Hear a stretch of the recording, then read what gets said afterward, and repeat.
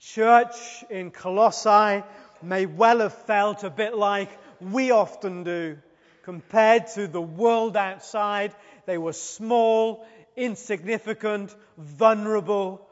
Lots was going on in their world. People saying, live this way or live that way. Do this thing or do that thing. And it was beginning to infiltrate the church. And so people were saying to the church, you've got Jesus, and if Jesus is good, hey, that's cool. If he works for you, that's fine. But why not try this as well? Why not do this in addition to Jesus? And so they were being enticed away from trusting the whole of their lives to the name above every name, to the only name that can save.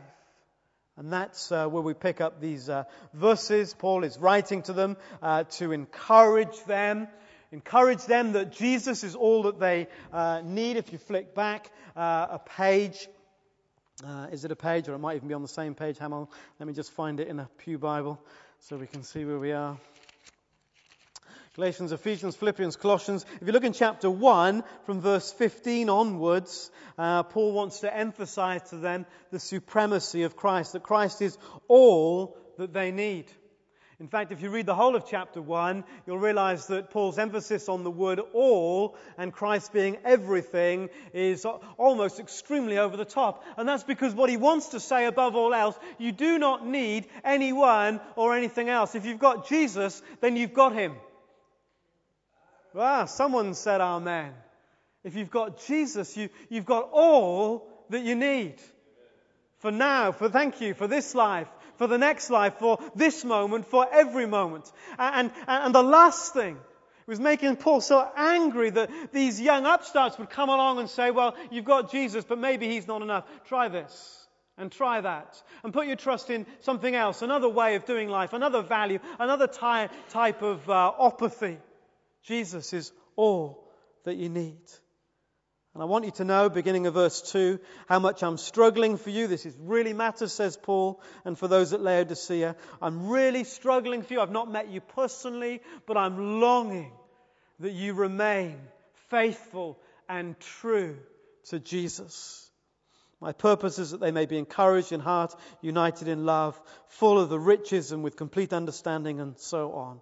And then he gets to verse 6, where we are this morning. So then, just as you receive Christ Jesus as Lord, continue to live in him, rooted and built up in him, strengthened in the faith as you were taught, and overflowing with thankfulness. So those two verses, we have a foundational clause, then we get a command, then we have three examples. Foundational clause, just as you received Christ Jesus as Lord. That's where it begins, that's where it started, that's what we're building on. If that be true, continue to live in him. And then three examples: plants and buildings, education, and rivers. And we'll get to those in just a little while, just before 2:15. So, the foundation, here we go. I've had lots of time to think over the summer. I've got lots of things to say. I can't possibly wrap it all up by 12:30 or something like that. Okay, foundation, here we go. You've received Jesus Christ as Lord. Now, the word received is quite interesting because it conjures up for the people reading it a particular tradition, an oral tradition of passing on information. Paul uses the indicative, imperative, which is often the way he speaks and others do in the Bible when they're talking about the way people have carefully passed on oral tradition. There weren't books, there weren't computers, there weren't the printing press. They had to carefully pass things on. So what Paul is saying is, here is something that has been safeguarded and carefully passed on. And the verb he uses is the one he so often uses when he's talking about this very careful passing on of important doctrines. So, for example, you will know, if you're in church frequently, that around the Lord's table we say, for what I've received from the Lord, I've passed on to you. Special technical term. He doesn't mean, hey, these are a few ideas and I've just chucked them out. I've carefully, deliberately protecting its truth, passed it on to you. I've received from the Lord what I've passed on to you. Lord Jesus Christ, on the night he was betrayed, took bread, blah, blah, blah. Another time, he uses exactly the same words in 1 Corinthians 15. For what I've received, I passed on to you as of first importance. This matters most, so we've carefully passed it on. What was it? It was Christ died for sins, according to the Scriptures, that he was buried, raised on the third day, according to the Scriptures, and that he appeared to Peter and the 12, and so on. So Paul uses this particular language when he's talking specifically about the core truths that are being passed on. And that's what he has in mind here. We've received what we've passed on, this core truth, and right at the heart of this truth was that Christ died for sins, was raised on the third day, and would come again. At the heart of this important truth that was being passed on was that Jesus had come. He was the chosen Messiah. He was the one that the Old Testament speaks of who would come to save his people from their sins. So notice how he uses it as the verse unfolds. So just as you've received Christ Jesus, that is the one from heaven who's come to save us. Just as you've received that gospel truth about Jesus Christ, and he adds two very little simple words. As Lord. What's interesting is that when Paul talks about using this technical term about receiving Christ, his focus is usually about Jesus being our Savior. But what he wants to say here to this Colossian church who are struggling with all these other doctrines, you must never forget that the Jesus who is your Savior is the one that you first and foremost received not as your Savior, but as your Lord. You see, we talk about receiving Jesus as our Savior. You might think about the day you became a Christian as receiving Jesus into your heart. And that's all well and good. But what Paul wants to say, to remind us here, is that actually you become a Christian not by receiving Jesus as Savior, but you become a Christian by receiving Jesus the Savior as Lord. Which is a totally different thing altogether, wouldn't you think? There you are, drowning. The man on the edge of the lake throws you the lifeline and invites you to grab it if you then will do everything he says for the rest of your life. You might look at him and prefer to drown. It's an option. What kind of life would it be to live and have to serve him? We have been thrown this incredible lifeline from heaven, but let's not kid ourselves that it wasn't from the Lord, who said, grab it, please, with all of your heart, but it means you must serve me. That's the core. Just as you've received Jesus the Savior as Lord. So turn to page 957 very quickly, Romans chapter 10, page 957. Just a few pages back. No, it's not. It's not page 957. It's page 957 in my Bible, which isn't in yours. 1137. No, I want Romans 10. Is that it? Yeah. Okay. 1137. Thank you.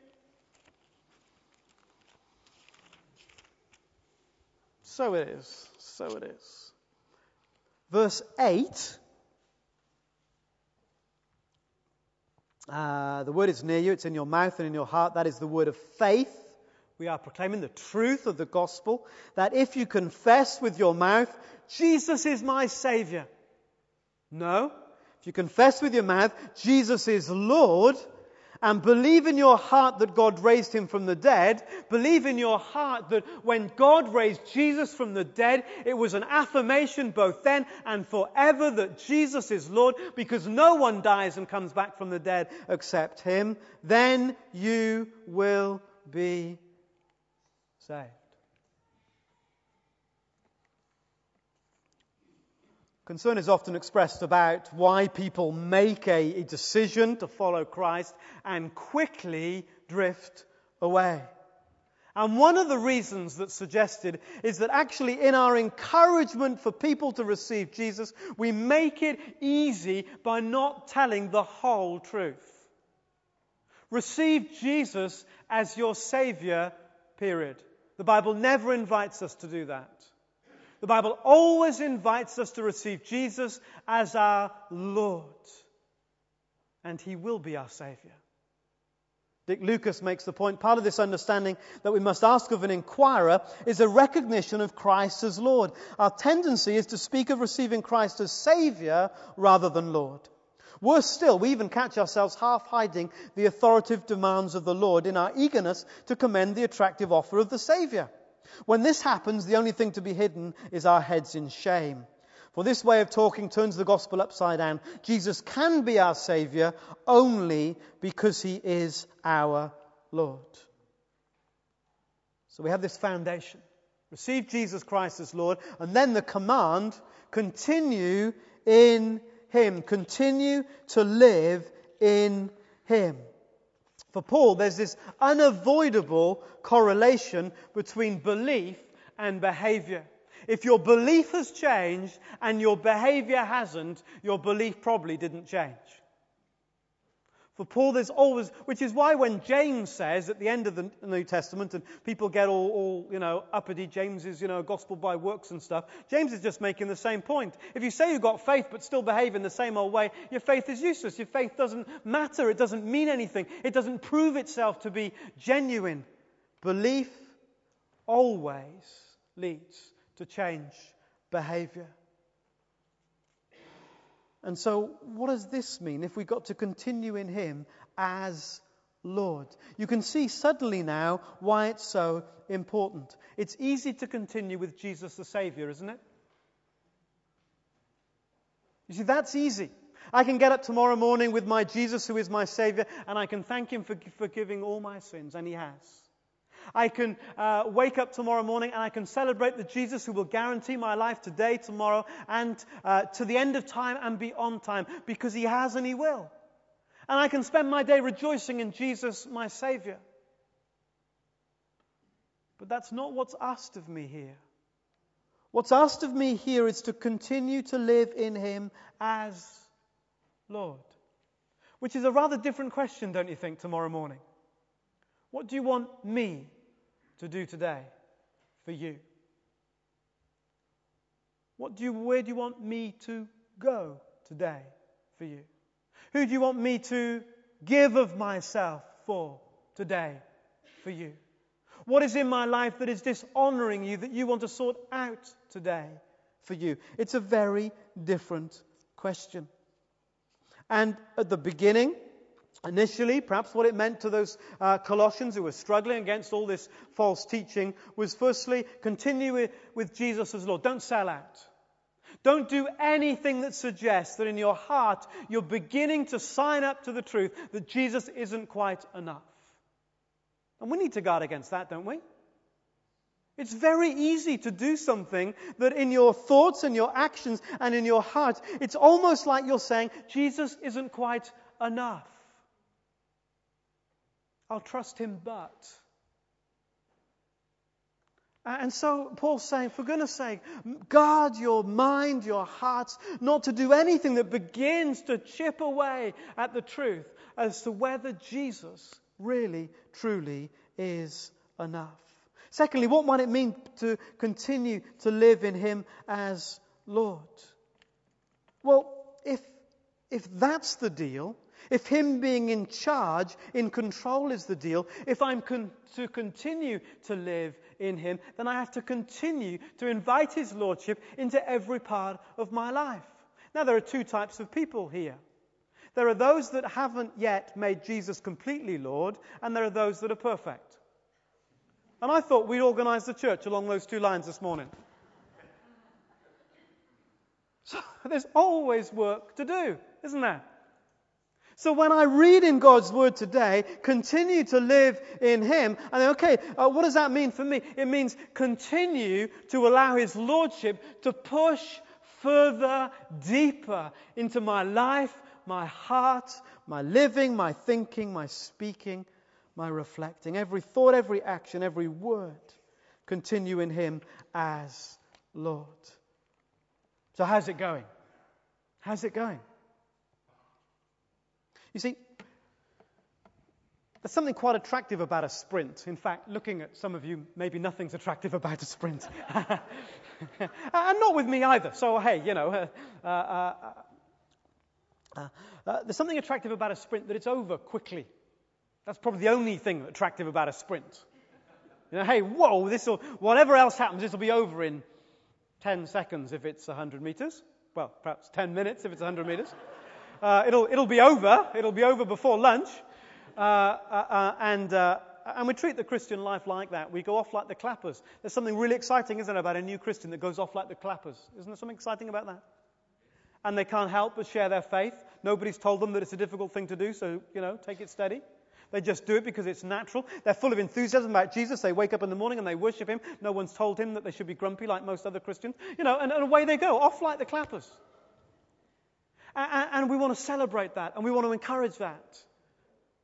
But I want to ask you, how's it going when you discovered it wasn't a sprint? The worst thing about the cross country at school was the way everybody started off.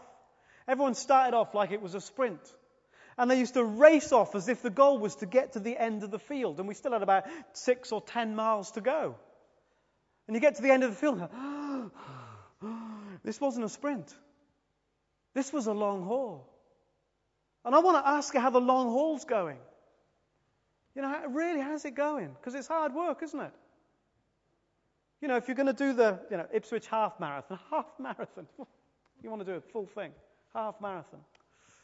If you're doing a full marathon, like some of you have done, maybe, when you get to, where is it? Mile 18?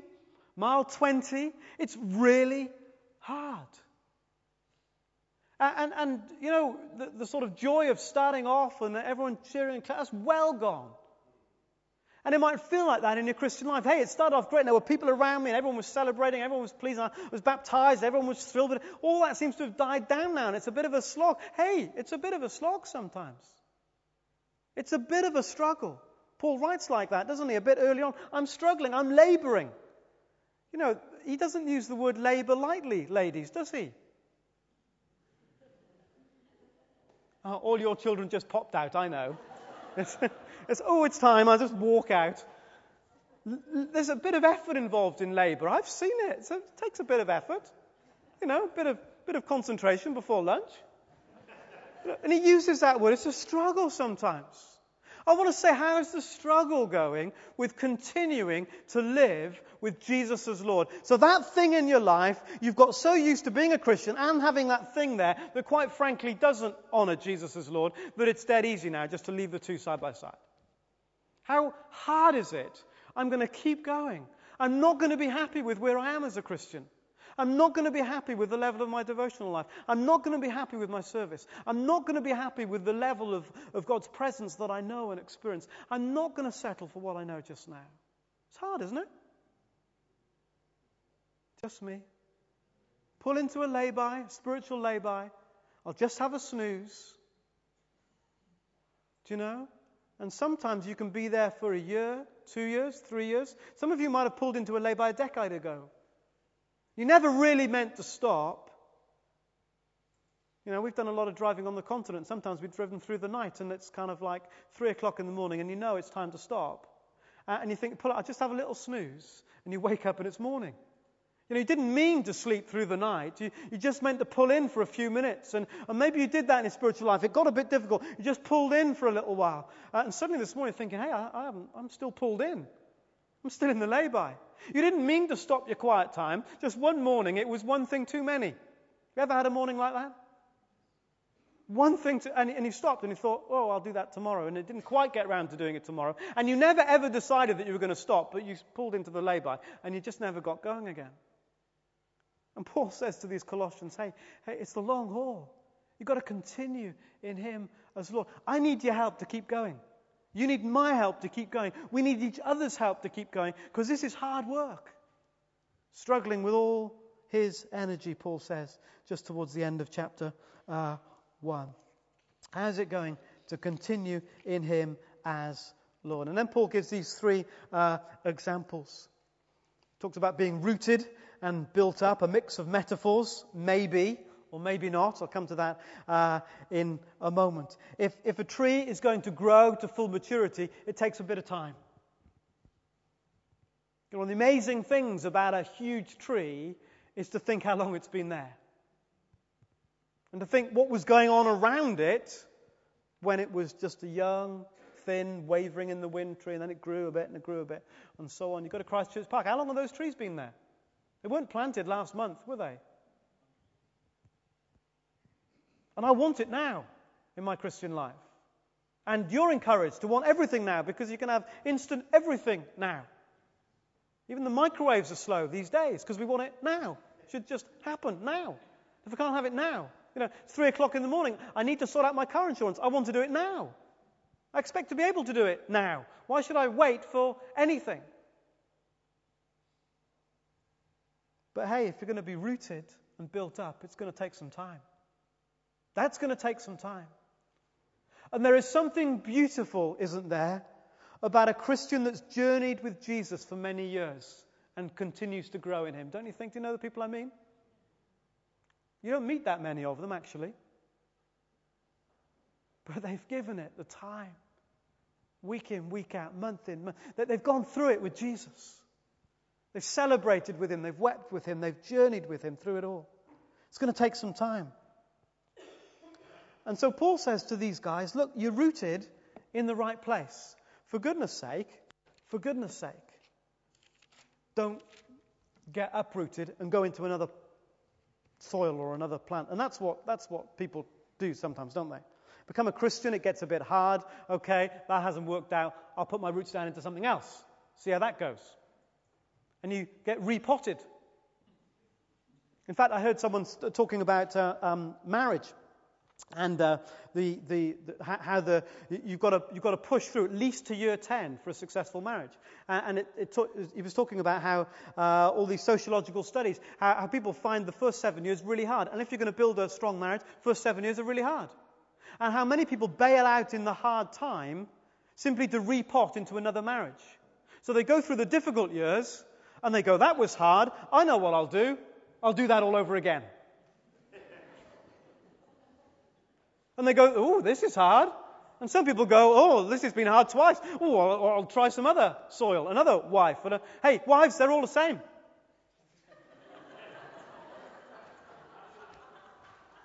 Husbands are all the same too, really. Okay, you can get the odd... Sorry, I nearly said something that wouldn't have come out too clever on the podcast. You can get some husbands that are a bit tricky. Hey, do you know? So you go through the really hard stuff, and when it's about to get good, you go, oh, this has been hard. I'll jump ship and I'll repot.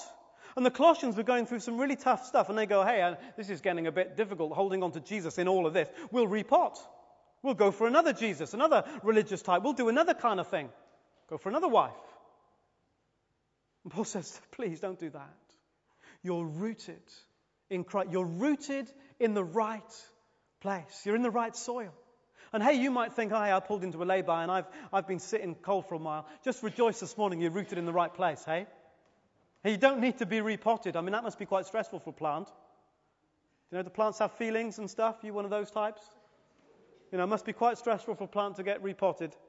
How stressful for you to get... You don't need to. If you're in Jesus, you're in the right place. Hey, if you're not in Jesus, get out the pot you're in and get into Jesus. That you never need to move again. Don't need to keep repotting. And your roots go down. And if your roots are down in the right place, then you're going to begin to be built up.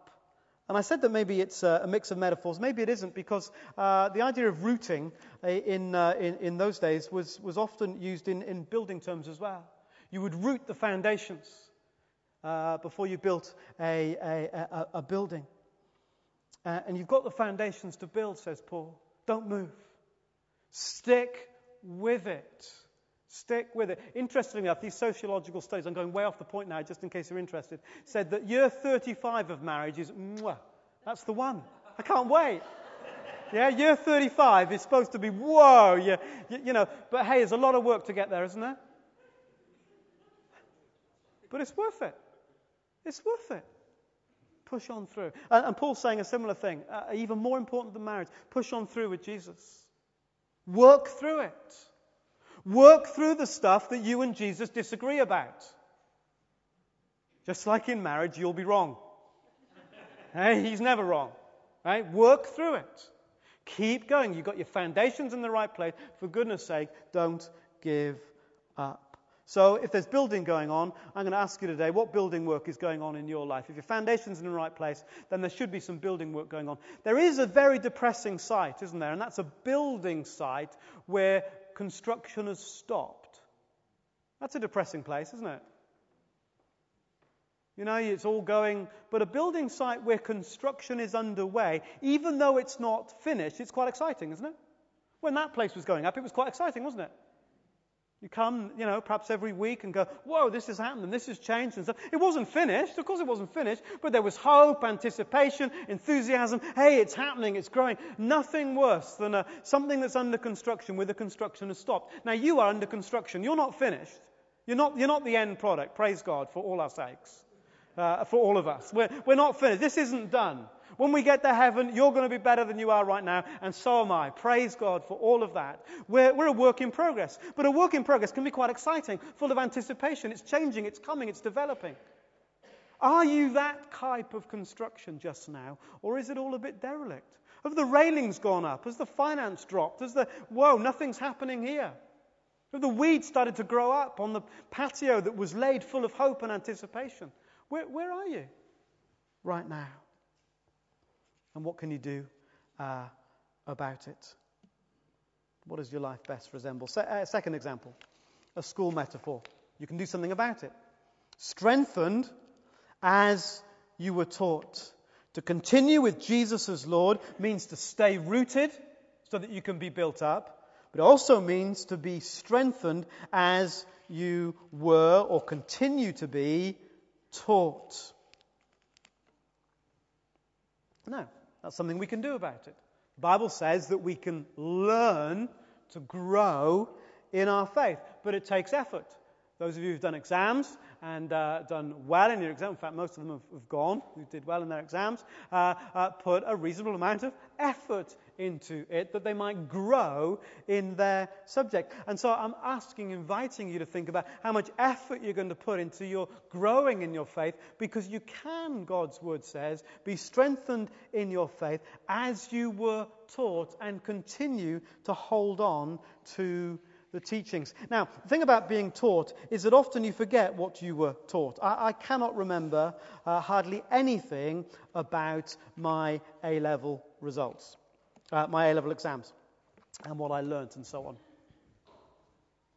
It's a mystery now. Could I do that paper today? No. Would I want to do that paper today? No. Hopefully in God's agenda there'll be no reason for me to do that paper again, I hope. But at a time, I was reasonably aware of some of the issues about pulleys and stuff, all pointless kind of stuff, and knew about that. But I didn't continue with it. And what the challenge is here, are you continuing with what you have been taught? And sometimes we go, well, I learned in Sunday school, I learned about Abraham and Noah and Jacob and the Exodus and all that I knew about Jesus, the cross. That's not the issue. The issue is, are you continuing to grow in what you were taught? So one person wrote into the British Weekly some years ago and said, "Dear Sir, I noticed that ministers seem to set a great deal of importance on their sermons and spend a great deal of time preparing them. I've attended services quite regularly for the past 30 years, and during that time, if I estimate correctly, I've listened to no less than 3,000 sermons. Try preaching them, mate. But to my consternation, I discover I cannot remember a single one of them, pagan. I wonder if a minister's time might be more profitably spent on something else. Yours sincerely, heretic." Okay, so he wrote that in, this is funny. This is funny. Yes, laugh a minute. The letter triggered, as you might imagine, an avalanche of angry response for weeks.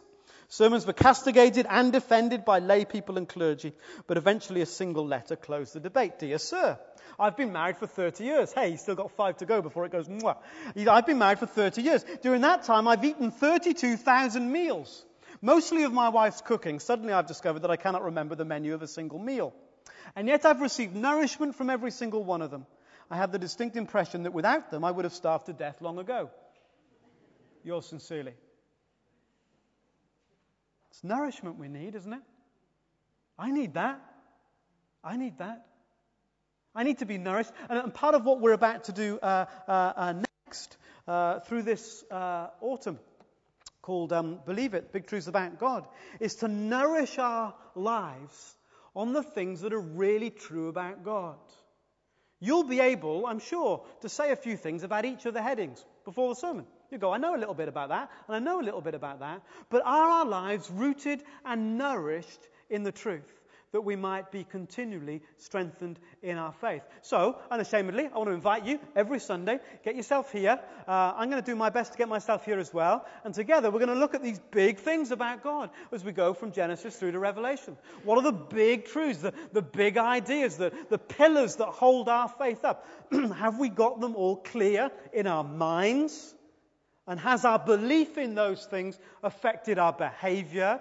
And are we continuing to nourish our lives on these things that matter most? So Sunday, make learning a priority by coming on a Sunday. But you can make learning a priority by being part of your small group, because you need to understand other people in order to understand what God's doing in your life. They need to understand you in order to understand what God's doing in their life. We all need each other. If you don't go to a small group, you miss out and they miss out. So it's a double whammy. So I'm inviting everyone to be part of a small group. And if you're not sure which small group is yours, or you're too embarrassed because you haven't been for a while and you want to fix it, come and see me or find Katie. She'll be back on Wednesday. And we'll sort you out with a small group for this series, that together we can continue to strengthen and encourage one another, because we all need each other's help to keep going in Jesus as Lord. And day by day we'll have a personal Bible reading plan that we'll give you next Sunday, so that every day there's something in God's Word for you to read that will support and supplement all that we're doing through the term. If you look at it and think, I don't like that, I don't care, make sure you read something else in God's Word. And you say, how do I do that? Open the Bible, start reading it. It doesn't matter where you read, in a sense, as long as you don't go to the same places all the time. Read something new, open it, say, God, I want you to speak to me. Start reading until you hear God speak to you, and then you can stop. If you haven't heard God speak, don't stop. If you're late for work, write a nice letter of apology. I don't know, sort it out. But we need to hear God speak, don't we? You know, the thing about reading plans is I feel chuffed when I've got to the end of the plan. That's not really the deal, is it? You know? Hey, I've done my Bible readings all week. What did God say? No idea. No point. Continue as Jesus as Lord. Speak to me. I need to hear you. It's not the icing on the cake to hear God speak. I need to hear God speak to live for Him. I don't think I'm unusual in that. I need to hear Him speak. We need that nourishment in our hearts and in our lives. The courses we talked about. The courses, maybe one of those is for you this autumn. Well, what you're going to do, you're going to say, it's Saturday morning. They're not all on Saturday mornings, but just take Saturday morning as an example. 8:30, I'm going to get myself here. I'm going to have breakfast for half an hour. Then for an hour and a quarter, no more than that, I'm going to commit my mind and my heart to thinking about something aspect of living for Jesus today, that I might grow and be nourished. 10, 15, it's all finished. Go and do what you like for the rest of the day. Even go back to bed if it's been an early start. You can do whatever. But it's just a small block of time, and you're saying, I'm committing to this because I want to continue in Jesus as Lord. And some of you will look at the one about sharing your faith and go, I don't like that. I don't like that either, really. But maybe that's the one for you this time, because Jesus is Lord. And Jesus says, hey, I want you to be really good at just telling people about me. And if you're not really good, then Jesus being Lord would be to sort that out, wouldn't it? Thanks, Donald. Always encouraging Donald. Grateful for him. Or you go, okay, this whole maturity thing. Actually, I need to do that. I've been a Christian 40 years, but I've pulled into a lay-by. I need to get going again. Discovering spiritual maturity will help you get out the lay-by, get going again, give you tools, give you ideas, stimulate and encourage you to get going again, to live with Jesus as Lord. And so it goes on. And the final example is from a river, the idea of overflowing with thankfulness. Is your life bursting with thankfulness? bursting with thankfulness. It should be. And you say, you don't know what's going on in my life. I can't be thankful. I probably don't know what's going on in your life. But I know enough about most people's lives to know that probably what's going on in some of our lives is really hard right now. And those particular circumstances that are crushing and squeezing us would do anything but make us thankful. But the Bible says, be thankful always. So, well, I've got nothing to be thankful about. Oh, yes, you have. Be thankful that there's a God in heaven that despite what you're going through, loves you from the bottom of his heart. Be thankful that despite what you're going through, there is a day when it will come to an end. There will be a day of no mores. Be thankful that whatever you're going through, 2,000 years ago, the Son of God died the most agonizing human death possible, taking the sin of the world on his shoulders at the same time because he loved you. Be thankful that even in the mess of what you're going through, God will come to you even in that darkness. We can find something to be thankful for, can't we? But it's really hard. And I need you to help me be thankful sometimes. You need me to help you be thankful sometimes. But the mark of going with Jesus as Lord is that thankfulness will bubble up. Because the more we go with Jesus as Lord, the more we'll see him rather than what's crushing us. The more we'll trust in his power rather than the powers that are holding onto us. And so thankfulness will rise up within us. We pulled into a site somewhere, and we hadn't been there very long. Another guy pulled in, and his first words to me were well grumpy.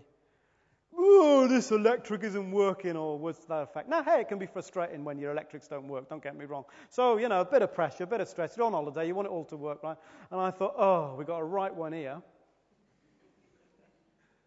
And he was a Christian. And you go, oh, for heaven's sake, why is that? Why are the Christians the grumpy ones? We don't go through tougher stuff than people out there, do we? Well, not generally, I don't think. Okay, there's a whole spiritual warfare thing going on, true. But sometimes we're the grumpy ones. You spot a Christian by 100 yards. Ooh. Do you know? Oh, save me. All you want is a caravan next to a right load of pagans that are just happy, chilled, to be on holiday. Ooh. Overflowing with thankfulness. I need help to do that sometimes. So do you. Believe me, so do you. We all need help. But that's the mark. Going on with Jesus as Lord. And some of the greatest testimonies ever that I've known are people that I know who've traveled with Jesus many years, and right now they're going through what you wouldn't believe. But there's a grace, a peace, a serenity, a beauty. I want that. Ever done that? I want that. That's real. That's genuine. That's the real thing. That's what it really means to live with Jesus as Lord. Surely goodness and mercy will follow me all the days of my life, and I'll dwell in the house of the Lord forever. Let's pray.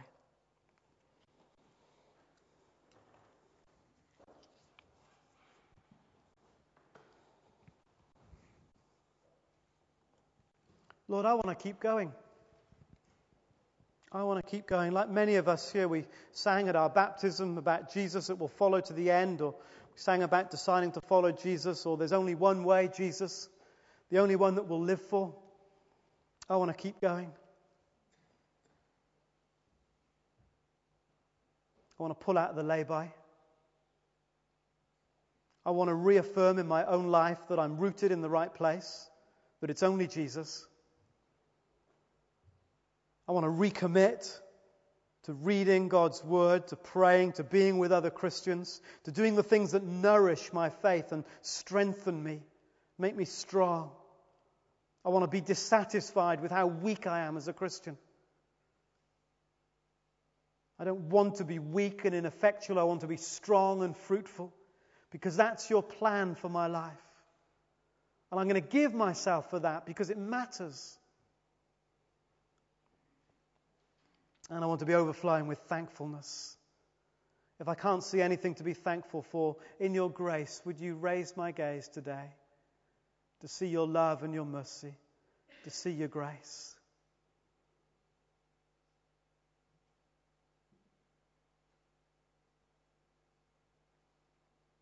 That today tomorrow I might continue not just with Jesus my Saviour, but Jesus my Lord, whom I serve wholeheartedly, whom I serve with wholehearted devotion.